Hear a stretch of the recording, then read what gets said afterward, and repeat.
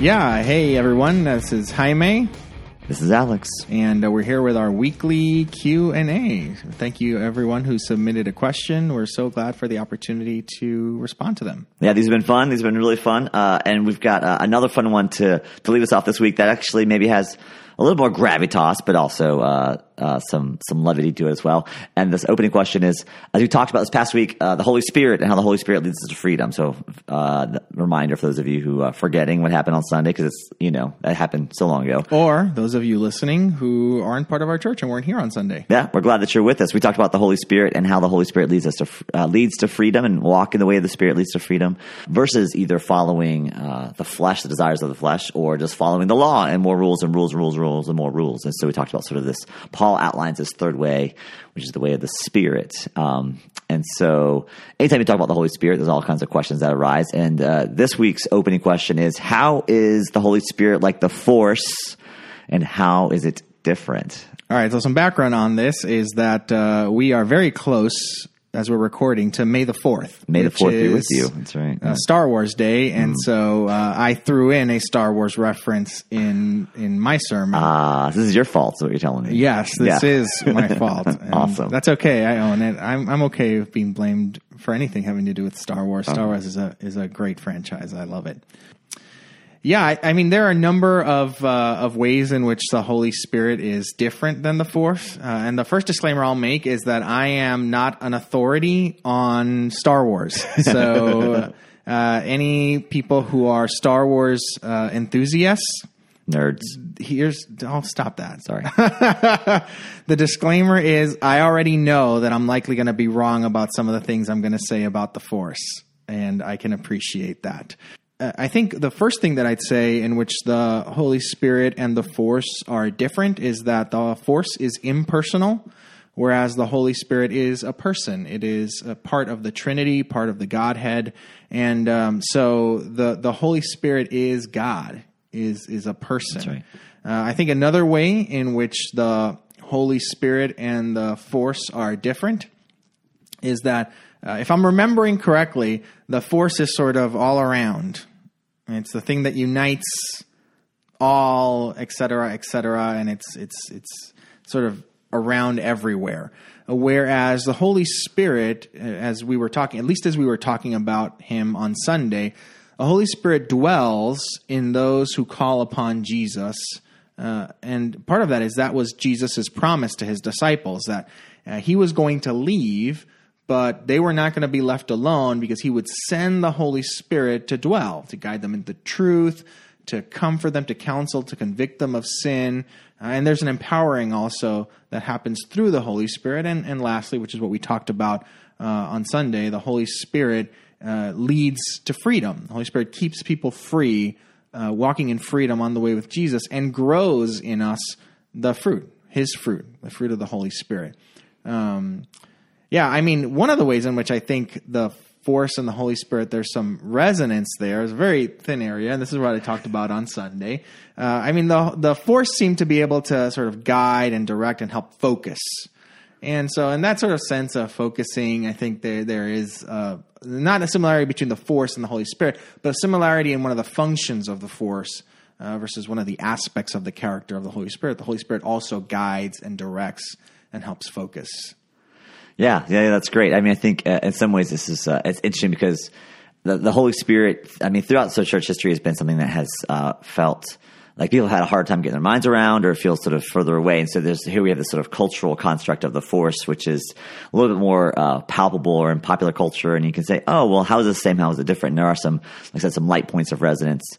But the personal nature, like you said, Jaime, really is, I think, a key differentiator. And the fact that this is obviously a person, a part of the Godhead, who that Jesus has to make a way for the Spirit to dwell in us. Like there's a labor that God has to do in order to create in us a clean heart for the Holy Spirit to dwell in us, and that is in some ways, that's even one way to look at Jesus' whole mission was to get the Holy Spirit in each one of us. Whereas before the Spirit was in the temple, and now, so when Paul writes, your bodies are now a temple of the Holy Spirit. That's not because you're so like good looking. It's just because that's what Jesus has come to do, to kind of create a way for the Spirit to dwell in us, and in a way that obviously the Force was more about just sort of being awake to it. Now, there are again some resonance there of like sort of being awake for the Christian to sort of be in tune with the Spirit requires some attentiveness and some spiritualness and engagement with it that is not not completely different from what Luke Skywalker has to undergo when he puts the mask on and he has to like fight or whatever. He's kind of feeling something, right? He can't. That's bigger than his faculties can gather. There's something bigger than that. But otherwise, the Holy Spirit is a much bigger, much more robust thing than what they pulled off in Star Wars. That's for sure. Yeah, I think one of the other differences is that the Force is something to be used and maybe mastered, and the Spirit is not. The Spirit is someone to be partnered with. Mm-hmm. The Spirit has agency. It's not that you can't dominate or master the Holy Spirit. You partner with the Holy Spirit. Right. You align with God and with God's will, and you get to partner with the Holy Spirit. But with the Force, people use the Force sort of on both sides of the good and bad spectrum, right. And they use the Force to attack each other, to throw things at each other, to lift things, to push people. And it in that sense, it becomes sort of like a tool, right? And the Holy Spirit is not a tool. That's right. It's not a tool. It's not. It doesn't. The Holy Spirit does not bend to our will. He doesn't bend to our will. Right. Yeah. We partner with Him to align with God's will. Right. Well, and like you said, sort of the key thing of any part of the Godhead is we worship, right? We serve. It's there's a total recognition of creator, creation, and that distinctive sense of awe and worship and surrender that is so key to any relationship with God that actually engages God as God actually is. Yeah. And for the person who asked this question, also for anyone who's curious about the Holy Spirit, here at Chatham Community Church, during the summer, we run a series of workshops, seminars, and courses called Summer Better, and there's actually going to be one that's going to focus on the Holy Spirit. So keep an eye out for that. If you're not part of Chatham Community Church, if you're not in Chatham County, or if you're listening to this far from the future, I'm sorry you're going to miss that, but I'm sure there'll be places where you can find out more about the Holy Spirit as well. That's great. So the second question we got this week, we only got two, was about loving your neighbor. So Paul at one point in Galatians 5 says that the sum total of the law, the whole of the law can be summed up in love your neighbor as yourself, right? And serving one another humbly in love. Those are the two phrases he uses as the fulfillment of the law and essentially what real freedom looks like. Real freedom looks like loving your neighbor as yourself. So this person asked the question, is this even possible, right? How is this possible? Love feels idealistic. It feels a little bit maybe, too far beyond what we can do or even what our neighbors deserve, perhaps. So I appreciate someone asking this question. I think this person actually referenced that they were at Woods, because I cut a section where I talked a little bit about this. So I'll take this first and then Jaime can take a crack at it. The whole idea of loving our neighbors as ourselves, is this even possible? Well, it's at the core of what Jesus teaches, obviously. And there's a real call to step in faith, hope, and love our neighbor as ourselves. A couple of caveats to this. One, that doesn't mean that our neighbor's always going to agree with us or like what we're doing. What we say looks like love might look very different from what our neighbor says looks like love. And so I would say on the aggregate, on the sum total, on the whole, by and large, most of our neighbors will over time view us, if we're following Jesus, as loving them as Christ would have us to love them. But there's certainly been specific instances in my own life where what I felt like following the Spirit and following Jesus, what that looked like, didn't make sense to my neighbors. It didn't make sense, didn't compute. It wasn't on the radar. It was hard for them to accept. Even personal decisions I was making, they're like, why would you do that to, yourself? Or why would you make that decision? And so I do think loving our neighbor as ourselves doesn't mean they'll always agree with us. I do think also that loving our neighbor as ourselves includes, I think, the ability to draw clear and firm boundaries around our neighbor's actions sometimes. Like sometimes loving your neighbor as yourself means calling the cops on your neighbors. Like they're in violation of something is not safe. They're harming or threatening other neighbors around you that need to be cared for and loved. And so I don't think loving your neighbor as yourself, if we take a Hallmark definition of love, then we have no idea what to do with Jesus' commands. But if we take Jesus' definition of love, which has a very strong no to it that serves as bigger yes, then we can understand what it means to love our neighbors ourselves as Jesus did, including Jesus rebuking the Pharisees. Well, when he's rebuking the Pharisees, he's rebuking them in love. He wants something better for them than what they're settling for. When he gives us really firm commands about holiness and be perfect as your Father in heaven is perfect. There's a way where Jesus is loving us by speaking what is true, speaking to us always in love, and inviting us to walk in that way. I remember I've had some conversations with some small business owners, and I've talked to them about as they've had employees that they've needed to let go. They've worked with them, and I said, look, there's a Jesus following way to fire an employee. Let's you need to fire. It sounds like you need to fire this person, so let's follow them away. How would Jesus fire this person? What would it look like to love this person, this employee, enough to fire them, but really firm boundaries around their activity, but also to do it in the way that Jesus would do it. There is a Jesus following way to fire someone. I think there's a similar approach to thinking about what is a Jesus following way to love a neighbor that is caustic, that is rude, that is violent, that is difficult. I think there's a Jesus following way to address that. I do think that when sometimes we get in situations where we're up against someone or a situation, a coworker, a neighbor, a family member, where we feel like this person is so mean, rude, whatever, that I can't follow Jesus and deal with this person in a healthy way. And I think that's absolutely not true. I think we can follow Jesus all the way to the very end, to the bitter end, including dealing with our enemies, including the caustic people, the rude people, the violent people, the aggressive people, the manipulative people. I think there's Jesus following ways to work out those relationships that neither make us a doormat nor give us permission to simply abandon Jesus and fight on the world's terms, right? That there's a Jesus following way, a spirit following way that leads to more freedom for us and for our neighbor if they're willing to hear it, that gives us plenty of agency to make good, wise decisions, even and especially in places where there's our enemies or people who aren't safe. What do you think, Jaime? Yeah, I think the idea of loving our neighbors is supposed to feel idealistic. It's supposed to feel like it's hard for it to be possible. I think that's a reflection of the state of our world, and it's a reflection of how much our fallenness, our separateness from God and from each other has infected us, has infected every area of life. I think it's supposed to require us to cry out to God for some of his work, intervention, even miraculous work in us. I think it takes an intervention from God, a work of the Spirit, for us to be able to love in the sort of hardest places and the hardest situations. And those are different for some people than for others. It's where people reach the limit of their capacity to love their neighbor, what situations trigger limits to that is different for everyone. And you need God in those moments.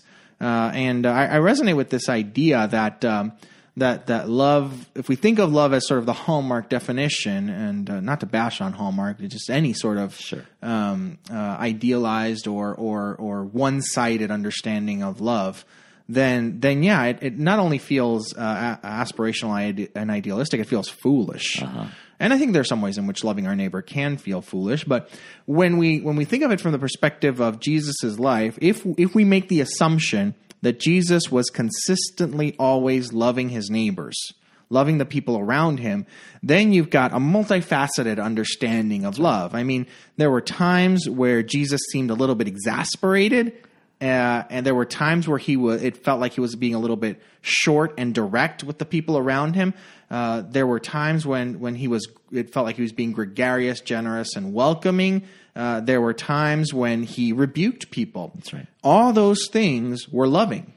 All those things were him loving his neighbor as himself. There were ways in which he was loving God and loving neighbors in that. So can I jump in? What do you think of the difference between sort of rebuking or correcting someone in that's not loving versus so how do you know when you're being loving your neighbors yourself? How do you know when love is informing a rebuke or a call to the cops or getting a lawyer versus just whatever other kind of instincts might be kicking in, anger, self-righteousness, those kinds of things. So what's the differentiator? How do you know if you're loving your neighbors yourself when you take on some of these hard and fast things that don't look like the sentimental Hallmark picture of love, which is obvious, right? When we're doing that.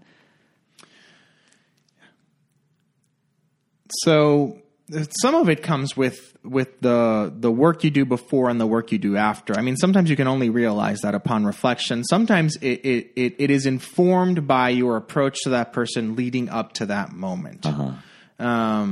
So if in the right, some of these are split decisions. Rebuking someone sometimes is a split decision, a split second decision. Right, sorry. right. And so in the moment, it's sort of a snap decision.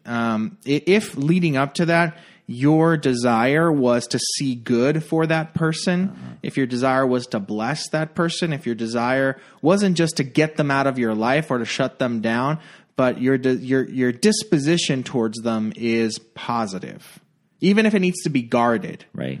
Then that I think will give you a clue as to whether or not your action, even if it is hard by sort of social understanding, is loving.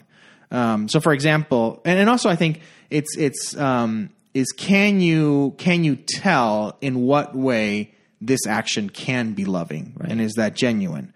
So, for example, I have a friend who is part of a business that they're landlords to people, and this friend struggles sometimes with the dynamic of having to evict people. Oh, yeah.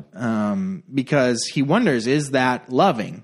And when I dig a little bit, when I ask questions to this friend, what I realize is that eviction is always a last resort. People have always been giving tons of chances. In fact, sometimes it was even risky to rent to these people, to the people that they're now having to evict. And they've gotten tons of opportunities. They've gotten close and warm contact from the landlord, and so there's a way in which I can see and I can speak into this friend's life and say your disposition towards them has clearly been positive. And part of it is also as a business owner, it's not only thinking about is this loving for this person. You can also think about what's going to help me love my neighbor overall. So if this friend were to never think that evicting is the loving thing to do, then eventually there will be no more housing for him to offer. And there will be people that he could have loved in this way that he won't be able to. That's good. And that helps inform in those sort of hard, tricky places. I know I've gone a little bit off course. No, it's good. No, it's good. I mean, I feel like, there's some points when my kids were littler where I felt like I felt like I didn't want to discipline merely out of frustration. I mean, especially the bigger things, right? Sometimes in the moment, like that's a split second response. But I felt like if I could communicate I could always communicate what I wanted them to stop doing, right? But if I couldn't communicate like the thing that I wanted them to do that I wanted to grow in, or what kind of person, like in other words, here's the no. Do I know what the yes is that this no is serving, right? Do I know, do I have a clear sense in my own heart how I am for my kid in saying no to this behavior? I think that you talk about sort of that posture, that sort of what's leading up, what's my disposition towards this person in the lead up sort of a thing. Do I have a sense of what the yes is for this person, right? And so, even, in a number of different situations where we have, wanted to help people either personally or as a church, where I feel like, okay, there comes a point where we have to kind of say, no, we can't help anymore because I think there's something more here that we need to learn or deal with, a bigger issue that needs to be addressed. Or it's not so much that we can't help in that way. Right, in that way specifically. That's right. We need to be helpful in a different way. That's right. Yes. Yeah. Some maybe upstream kind of situations or problems that need to be dealt with or addressed. And so I think recognizing that going back to your point, the call to love your neighbor is a stretch. It's supposed to call us to depend on the Spirit, right, in a different kind of a way. That is one of that's part of what Jesus' commands are always trying to do, is to sort of draw us back into relationship with Himself. I mean, I do think there's this like a picture that I have of God where like He kind of winds me up with some grace and love and some directions, and then I just go. And I think that actually more often than not, he gives me opportunities to depend on him to show up, or where I need to draw on the Spirit for the courage and the wisdom to kind of navigate a situation. I do think that love your neighbor as yourself is this like plumb line. Like, here's the baseline. Here's the core of my disposition in the Spirit. When I messed up with the Spirit, when I'm following Jesus in these ways, loving my neighbor is the core of my disposition. And the ways it's going to get expressed might not always be interpreted by people who are receiving it as that kind of love, because of the ways, because of expectations, because of maybe it could be my own fault, how I'm communicating it, but it could also just be a faulty picture of what love looks like, which I think we have to keep looking at Jesus to have our understanding of love rounded out, because it gets so flattened by the cultural messages, and cultural messages are what they are. It's all that people know apart from Christ, right? Yeah. Apart from Christ, what do you know about love other than your own impulses, preferences, desires, and what the media tells you, right? Yeah, well, there's also the implicit bias one has.